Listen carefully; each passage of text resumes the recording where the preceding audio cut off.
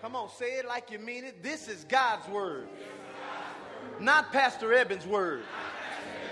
I am who it says I am. I can do what it says I can do. I can be who it says I can be. And I will have what it says I can have. Today, I will hear the word of God. I boldly declare that my mind is alert. My heart is receptive. My ears are open. And I better not go to sleep. I'll never be the same. In Jesus' name, amen. Now, Father, we thank you for this time that we have to fellowship around your word. We thank you for the incorruptible word that will be deposited into the lives of each person here. We thank you, Father, that your word has the ability to change. Your word has the ability to bring favor into our lives. Your word has the ability to bring miracles. Your word says signs, miracles, and wonders will follow your word. And that's what we're expecting this morning. We're expecting signs, miracles, and wonders to follow the word after we hear it. In Jesus' name, amen and amen. You may be seated this morning. God bless you.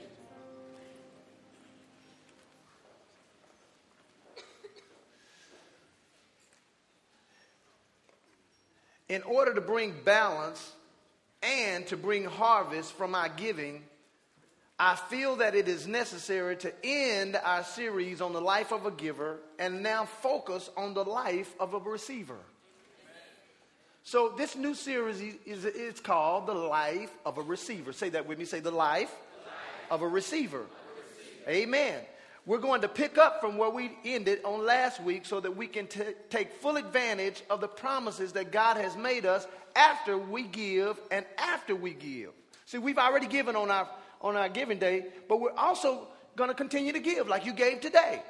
Now, the focus of our lesson is to help teach you how to get and stay in position to a harvest, what to do until your harvest comes, recognize when you see it, reap it when it's time, and finally, how to have a consistent future of harvest. One of the things that I'm going to cover that's not on there is to show you what to do when you don't see harvest and it's been a long time. Now, I'm going to give you just insight on the front end because there are some people that say, well, I've been giving my tithe and I've been giving my offering and I am seeing God do nothing. Well, my question is, are you looking? That's number one.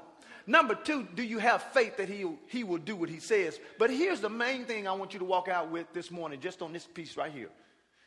If your harvest is not coming in like it should, you need to go to God and say, Lord, what's going on?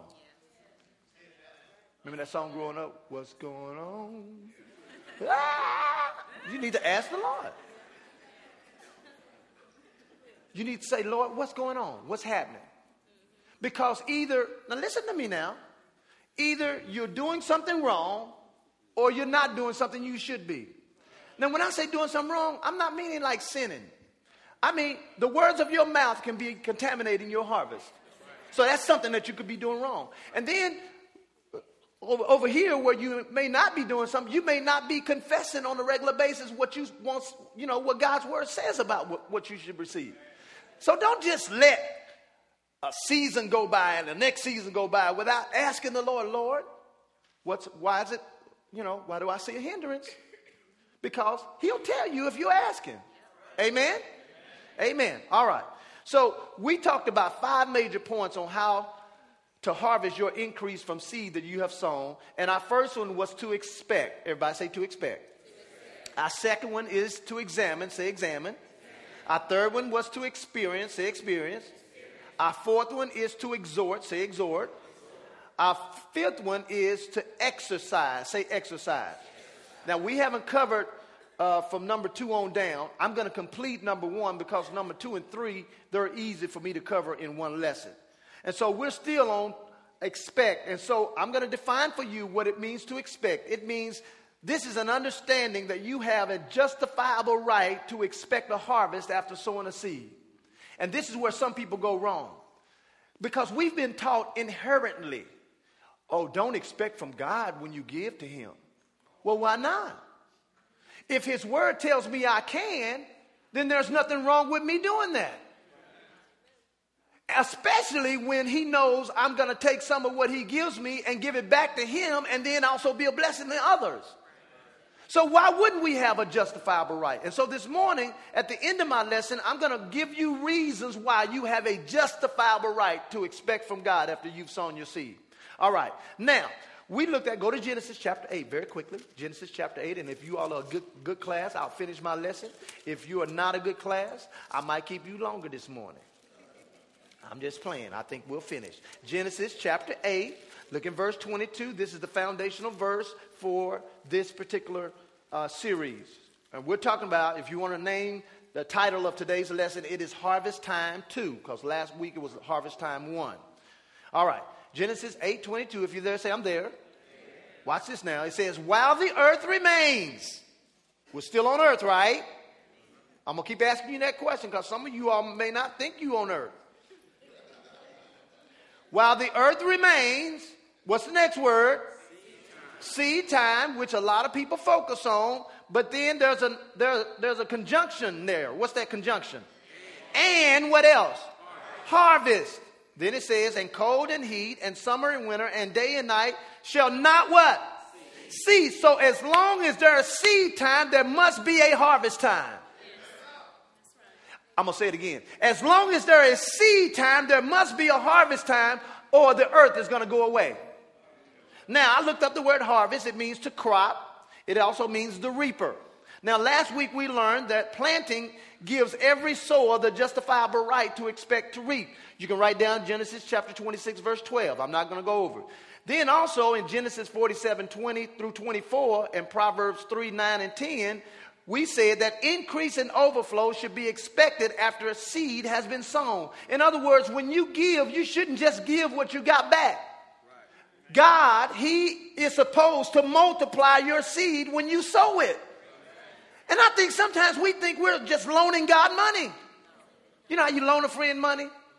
Typically, you don't charge them interest. You just say, hey, I gave you $200. You just give me $200 back. But see, God, when you give to him, he multiplies your seed sown. Now go quickly. Go over to 2 Corinthians. This is our theme verse. In fact, you don't even have to turn. Go to 2 Corinthians. I thought it was all up on our little thing here. But 2 Corinthians chapter 9. 2 Corinthians 9. And I need you to see this. When you give to God, you should not just expect what you gave to him back. That was nothing but a loan. Amen. Watch now, 2 Corinthians chapter 9. Look at verse 6. It says, he who sows sparingly shall reap sparingly, and he who sows bountifully shall reap also bountifully. So it's talking about giving. Then it says, let every man purpose in his heart how he should give, not grudgingly or out of necessity, for God loves a what kind of giver? Cheerful giver. But now watch this now. I'm jumping down to verse 10. Now he is talking about God, who gives or ministers seed to who? To who? The sower. So God will give back or minister seed to the sower, not the storer. Did you get that? Then watch what happens. And he both minister bread for your food. And then watch this. Read it with me. And multiply your seed. Come on, class. And multiply your seed sown. Let's say it again. And multiply your seed sown. So what is God supposed to do to the seed that I give him? Multiply. Now, if you didn't know it, multiplication is different from addition. Did you know that? And I would rather have multiplication going on than addition. Now, I'll take addition. That's better than subtraction. But I'm trying to get you in the mindset that when you give to God, he wants to multiply what you gave him and give it back to you. Now watch this. This is one of the reasons he wants to do that. It says in that verse, and increase the fruits of your righteousness. Now, if you look now in verse 8, look in verse 8. And God is able to make all grace, this is after you give, abound toward you, grace means favor, and that you always have all sufficiency in all things. Here's another reason why God wants to multiply your seed sown, that you may abound to every good work. So there's some seed. We gave into missions when we were there. We couldn't do that if we didn't have more than enough. Are you with me? So God wants to multiply your seed that you sowed. And then we looked at Hebrews 11:1. We all know the verse. It says, faith is the substance of things what? Hoped for, and the evidence of things not seen. When you look up the word hope, it means to expect. Everybody say to expect. And so guess what? God needs your expectation. Don't just give to God and say, well, you can. You can just give to God and say, well, here you go, God. I don't care if you give me something back or not. Anybody pray like that, I'm going to ask him to give me your money. Amen. And so what we're focusing on now is expectation. Say expectation. Now, one thing that I covered last week, or I mentioned, Abraham, when he gave an offering to God, while he was giving the offering, the enemy or birds tried to come and eat up the offering that he was giving to the Lord. And I focused and told you that you have to guard your offering when you give it to God.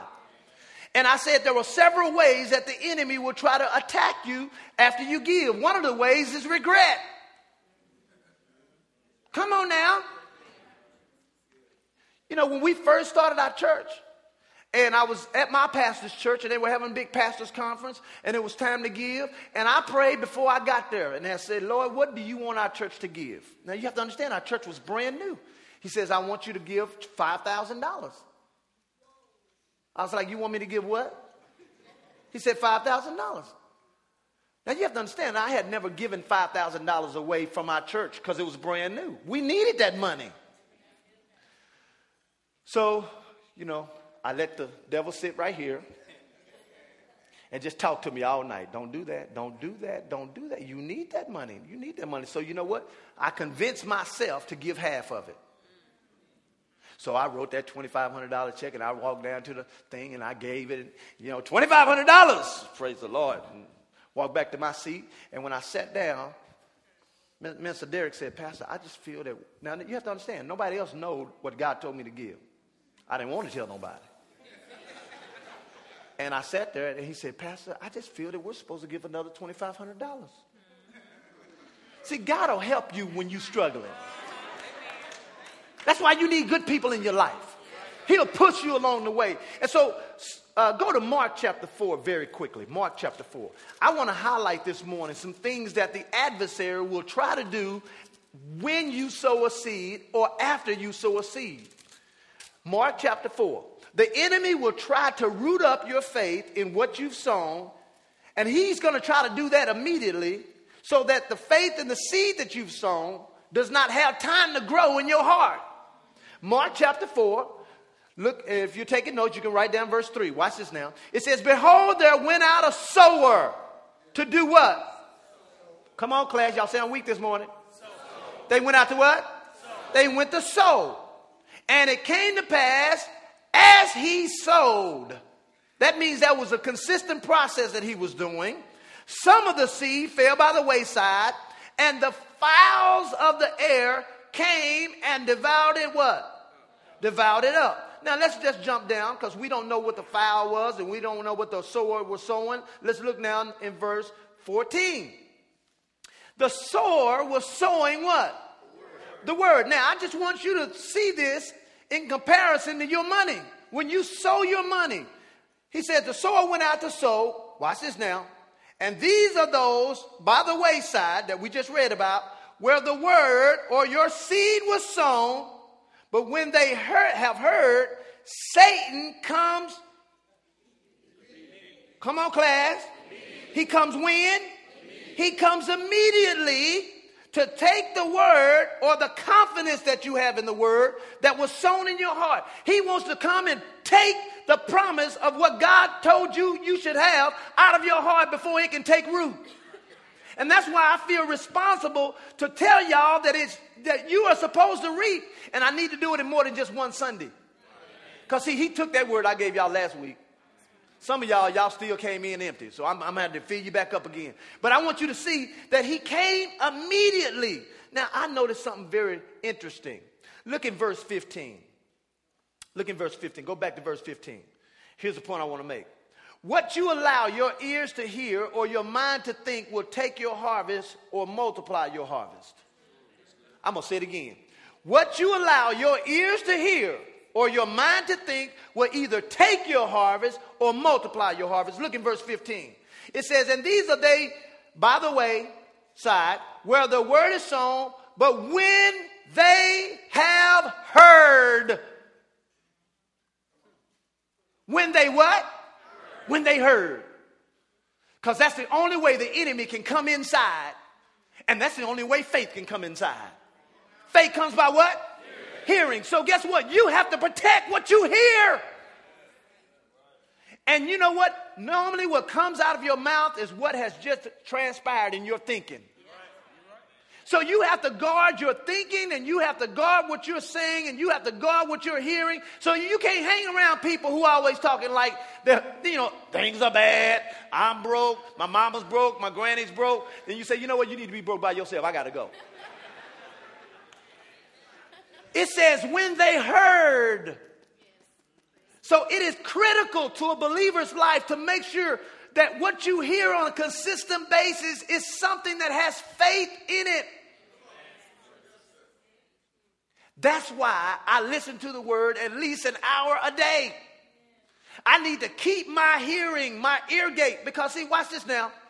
Your ears, remember Jesus said, let them have ears to hear, let them hear. Well, everybody got ears, for the most part. What was he talking about? He's talking about the spiritual ears. So my question to you is, what has your spiritual ear heard this week? Because if you listen to the news, you're going to stay broke. I dare you. I want to take y'all on a spiritual journey. I dare you to take this word that I'm teaching, and I dare you to listen to the CD every day, and then take something from what I said and say it out loud every day. I dare you. I dare you. I double dog dare you. Amen. So we talked about, go to 2 Corinthians very quickly. Go to 2 Corinthians. 2 Corinthians. Knowing the devil has devices and knowing what these devices are can cause you to defeat him. Go to 2 Corinthians. I should have told you to keep your hand on Mark. That's okay. We're going back. Go to 2 Corinthians chapter 2. Here's my point that I want to make. Knowing the devil has devices and knowing what those devices are can cause you to defeat him. See, that's why, how many play football in here? Let me see your hand. In high school or whatever, they would show you the tape of your last game. And then scouts would go out on your team and go film the other team playing somebody else. And then they would show you all the tape or the film. And then what they do, they're showing you the film so you can see the moves and the strategies of your enemy.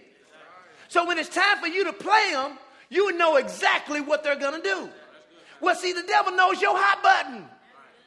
Some of y'all, since we been fighting like cats and dogs. I'm talking about husband and wife now. Fighting like cats and dogs because, see, the devil knows that if he can keep you in division, he can keep that money from coming in your life. Watch this. 2 Corinthians chapter 2, look at verse 11. He says, lest Satan should get an advantage over us, for we are not ignorant of his what? Devices. Now, that tells me something. If I'm ignorant of the devil's devices, he's going to take advantage of me. Did you hear what I said? So let me give you some of the devices that the devil uses when it comes to reaping now from what you've sown. He uses discouragement. As soon as you sow your seed, somebody act a fool in your family. Just act a plumb out fool. I mean, just act a fool. Kids that were making straight A's come home with a straight F. He's trying to discourage you. Or he'll use depression. Now, to me, my definition of depression is just consistent discouragement. Then he uses difficulty. You sow your seed, some major breakdown. Hot diggity dog, Lord. Look, and then, so here's your mindset. Now, Lord, I done gave. Why is my car breaking? That should not be your confession. Your confession should be, Lord, I have all sufficiency in all things, so I can abound with much blessing. I've given it, so it's supposed to give back to me. So guess what? Your expectation has to be coming from everywhere. Last Sunday after I preached, I got home, I got a call. I'm not going to say the church's name, but I got a call from an executive pastor of a church. It wasn't Pastor James either. They don't know what I'm teaching right now. And they called me and said, there's one more signature we need on the check. Our church is sending your church a check because we just admire what you all are doing. I didn't expect them to send me a check, but I expected a check.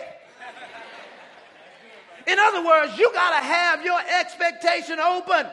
You can't, if you limit who you get it from, that's all God can use. And here it was, listen, I'm going to tell you something. My expectations are seriously high. I'm expecting God to just make some of y'all instant millionaires. I mean, you're going to wake up one morning and get an email from a relative that you didn't even know had some money.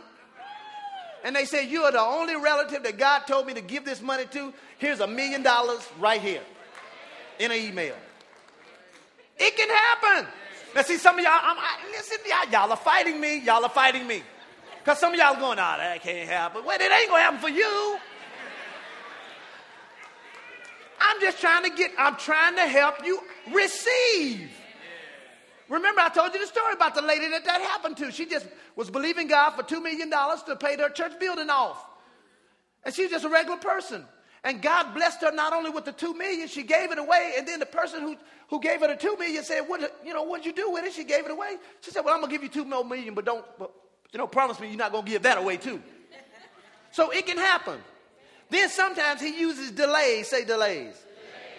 Sometimes he uses debt and financial strain. Sometimes he uses disagreement. Y'all got to guard that one.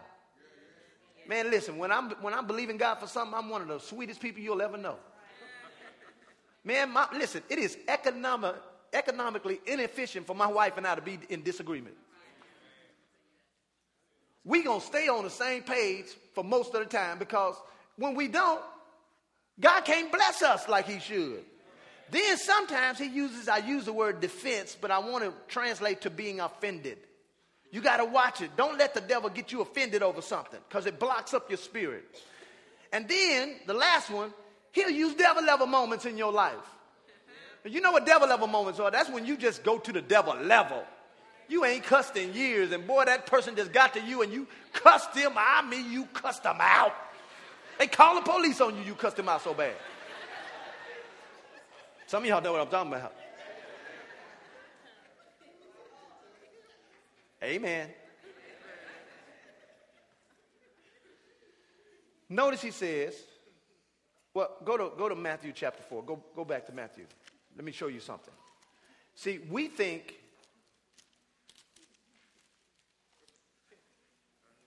go to Mark chapter 4. Go to Mark chapter 4. I want to show you something. See, we think that walking by faith is a cakewalk. Or we think that just because we're living right, that the devil is just going to leave us alone. Oh, you living right. Okay, bless the Lord. I'm going to leave you alone. No, he's not going to leave you alone. But you don't have to be afraid either. Because Jesus said, behold, he's given us power to tread on serpents and on scorpions and over all the power of the enemy. So the enemy has no power in my life unless I give it to him. And he knows what some of y'all's buttons are. That's why he push them. He know your button is Sally at work.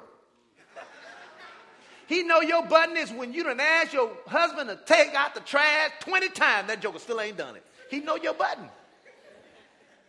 Watch this. Mark chapter 4. Watch this now. I want to show you something. Because here's the point I want to make. You have to resist the devil consistently, and then he will flee. Mark chapter 4. Watch this now. Is it Mark chapter 4? Matthew chapter 4. What did I tell you? I said both of them. Let's go to Matthew chapter 4. Matthew chapter 4. Here's my point again. You have to resist the devil consistently, and then he will flee. Watch this. Matthew chapter 4, look in verse 1. Well, look in verse 17. of the previous chapter. Because, remember, the Bible was written as a big letter. It says, and lo, a voice from heaven saying, this is my beloved Son, in whom I'm well pleased. So God had just spoke out loud for people to hear that Jesus was the Son of God. Now let's look in verse 1 of chapter 4. Then, right after he heard the voice of God, Jesus heard it for himself. It says he was led out of up by the Spirit into the wilderness to be tempted by who? By who? So God don't tempt you. God don't tempt. The devil tempts. Watch verse 2. And when he had fasted 40 days and 40 nights, he was hungry. And when the who? Who? And who is the tempter? The devil. So when the tempter came, so let me ask you a question. If he came to Jesus, do you think he's going to try to come to you? Absolutely. It says, but when he came to him, he said, watch the first temptation that he gave Jesus. If you be the Son of God, command these stones to be made into bread. Now you say, well, why is that a temptation? It was a temptation because he had just heard that God told him he was his son. Do you know the devil could have talked Jesus out of not being the Son of God? You say, ooh, I don't know that. That's pretty deep. Then why would this be a temptation? That's good. Now, if you notice, he said, if you be the Son of God, he was trying to get Jesus to doubt who he was. And anytime a promise of God comes to you, he's trying to get you to doubt the promise. And he came to Jesus. Watch this now. And then Jesus said in verse 4, it is written, say it is written. Say it again. It is written, man shall not live by bread alone, but by what? Every word that comes out of the mouth of God. Then the devil took him up into the holy city, set him on the pinnacle of the temple, and said unto him, here we go again, if you be the Son of God. He's trying to convince Jesus he's not the Son of God. Just like he tries to convince you, you are not going to be blessed when you give. And if you notice, he didn't stop at the first temptation. Jesus resisted him with the word, but notice he didn't stop. Okay, so let's see what happened. He said, if you be the Son of God, then cast yourself down. Then he used some scripture on Jesus. The devil knows. The devil in church right now. I don't know where he is. Somebody rode in with the devil. No, I'm just playing. I'm playing. All right. Here we go. Watch this now. Looking now in verse 7. Then Jesus said unto him, read it out loud, it is written again. So what was Jesus' response to the temptation of the devil? The word. And that has to be your response when he tells you God ain't going to bless you. You have to have it coming out of your mouth. I'm blessed in the city. I'm blessed in the field. I'm blessed going in. I'm blessed going out. I have favor on my life. Men want to give unto my bosom. You got to have that coming out. But then look what happened again.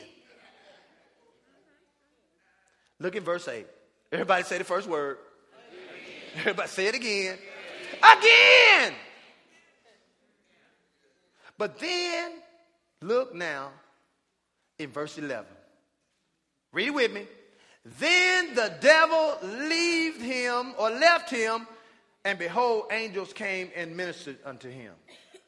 So, the Bible says, resist the devil and he will flee.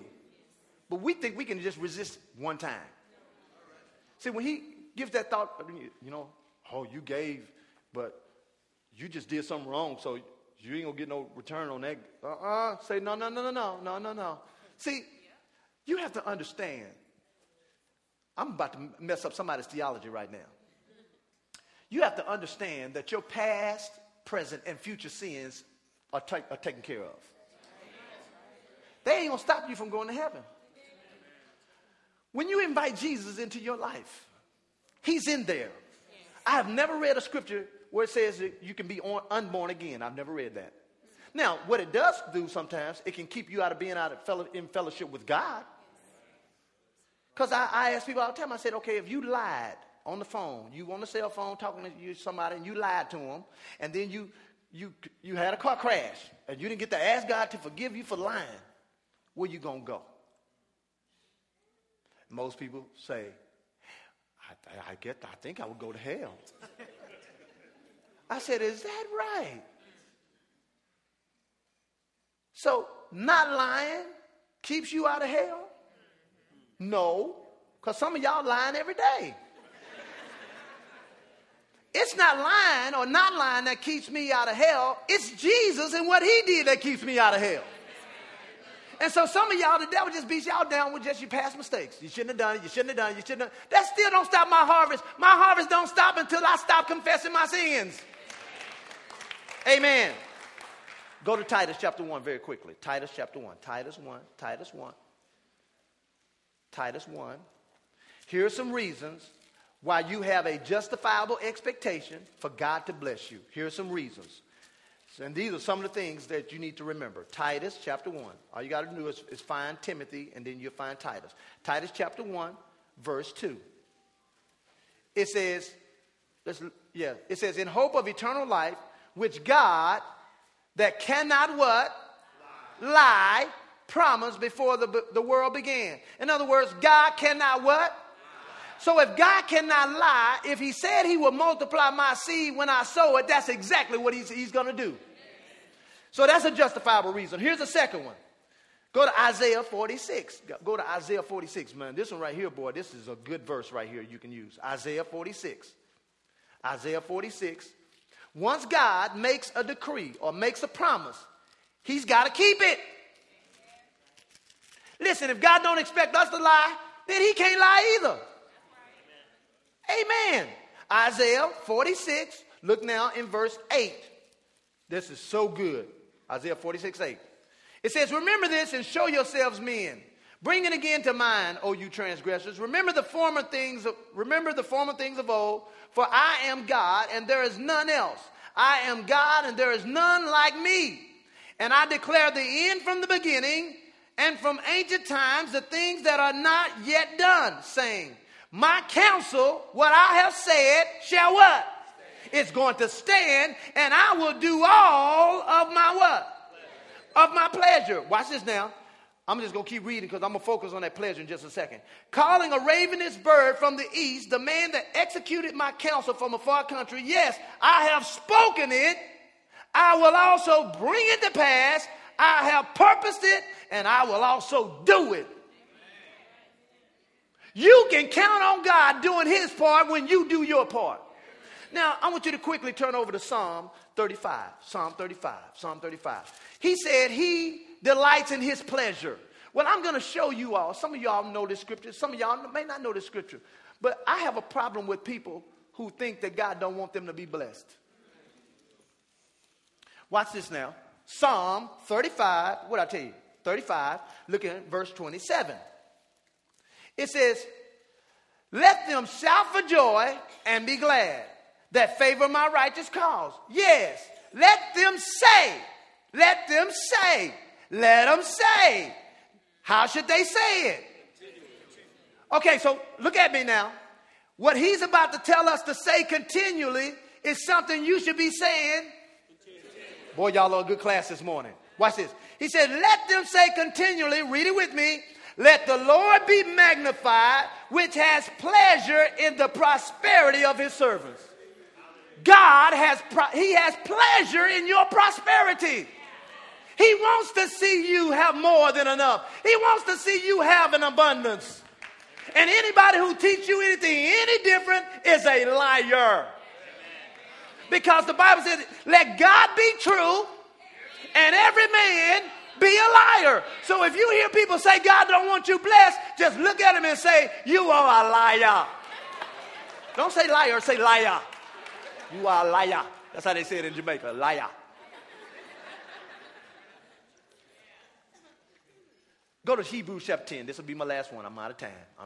Hebrews chapter 10. Are y'all getting what I'm saying this morning? See, y'all need to listen. Let me tell you something. I listen to my own CD at least 3 times a week. My own CD, because it convinces me of what God's word said. You know why I know some of y'all be like, I don't know if I want to go to that church. They use too many scriptures. But the reason I use the scriptures is for you to have something when you go home. if I just talk about how I feel, that don't validate nothing. God is not obligated to do what I feel, but he's obligated to do what he said he would. Amen. Hebrews chapter 10, look in verse 23. Here's my point. God is a faithful God, and what he promised, he is going to do. Look in verse 23.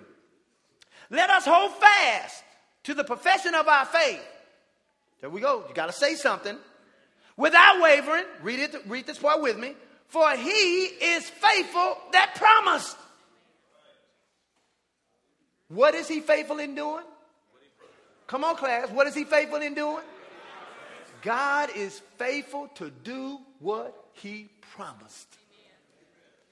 And if he didn't want to do it, he shouldn't have promised it. See, that's how I think. See, this is how I think. I think like this, okay? See, I know I'm saved because I know how I used to be. I mean, I know. I've changed. Trust me, I have changed. I used to couldn't talk without cussing. I mean, that was a major victory in my life. It's a major victory in some of y'all's life, too. Some of y'all need that victory right now. But I knew I was saved before I stopped cussing. When I went up there, I got saved in a Presbyterian church. Now you have to understand. You have to understand this. How many of you speak Presbyterian? Anybody in here? We only have 3 Presbyterians in the house. Me and my parents. Praise the Lord. Well, let me give you an idea. Presbyterian is kind of close to Catholic. Except for they really believe the Bible more than Catholics do. Catholics got their own Bible going on. You know what I'm saying? And so, no offense to the Catholics, but I'm just telling you. And so, I remember when I was in school when I heard the gospel. I'm talking about where I knew that I was going to go to hell if I didn't get saved. I didn't know that before then. I thought I was all right. So I really got to understand, oh my goodness, I need to accept Jesus Christ as my personal Savior. I'm going to go to hell. So I was like, man, I got to do that. So I started asking people who were saved. I asked them questions. So do you have to stop cussing? Do you have to stop drinking? Do I have to stop smoking weed? See, all of them were saying, yeah. No, you don't. He'll help you stop. If you wait to stop before you accept him, you will never stop. Because some of y'all still struggling right now. But it's okay. As long as it's a submitted struggle. Okay? Well, I remember I went up to the pastor's office at the time. I knocked on his door. You have to understand, Presbyterian, we had Sunday school after church. And so the pastor's office was right in front of the smoker's lounge. We smoked inside the church at our church. No, I'm not kidding you. Then we did it. They had a smoking section in the church. So everybody smoking outside the pastor's office, smoking lounge where you smoke and drink coffee. And so I went and knocked on. I'm not kidding you. I knocked on the pastor's door. He said, come on in. He said, hey, Evan, how you doing? I was home from college, and because I came home to get saved. And I went in and I said, you know what? I want to get saved today. He knew exactly what I meant. He said, you want to accept Jesus Christ as your personal Savior? I said, yeah. He said, I tell you what, after my sermon, which was only 15 minutes, by the way, I will ask you to come up and I'll ask you some questions. Okay? Now, after his sermon, which was only about 15 minutes, he said, there's a young man here today who wants to accept Jesus Christ as his personal Savior. Come on up here, Evan. And I came up, and this was on October 6, 1985. So I can show you how clear this was to me, because I knew what I was doing. So I walked up there, and he asked me some questions. He said, do you believe that Jesus Christ is the Son of God? I said, yeah. He said, do you believe that God raised him from the dead? I said, yeah. Do you believe he died for your sins? I said, yeah. He said, well, based on God's word, you have salvation. And so he prayed for me. Now watch this now. I didn't feel nothing. Didn't feel a thing. But I knew I was changed when I went back to my seat, though. Because the Bible says, if therefore any man be in Christ, he's a new creature. Old things have passed away. Behold, all things have become new. So I knew some newness was coming. But here's my point. I had never seen nobody go up there like that at that church. And so some of y'all sitting in this chair, in y'all seats, y'all ain't never heard some of this stuff. But that don't mean it's not true. And so my job as a pastor is to convince you that God's word can be depended on. Because guess what? If you can't depend on him prospering you and multiplying your seed when you sow, what guarantees you're going to be saved then? That's where I'm going with the whole thing. I believe that day I got saved. So if God lied about multiplying our seed, then maybe he lied about us being saved.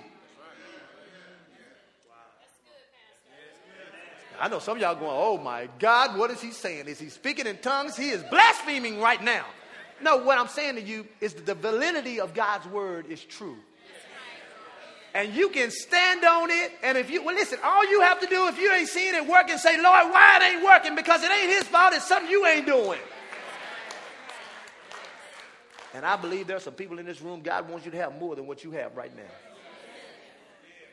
He wants you to have more. You know why I know he wants you to have more? Because you feel bad when somebody in your family don't have it and you don't have it to give it to them. That's an indication he wants you to have more. God put inside of everybody the desire to be a giver. Because God so loved the world that he gave his only begotten son. But you can't give what you don't have. And he wants you to have it. Did you get blessed this morning? Amen. Give the Lord a hand clap.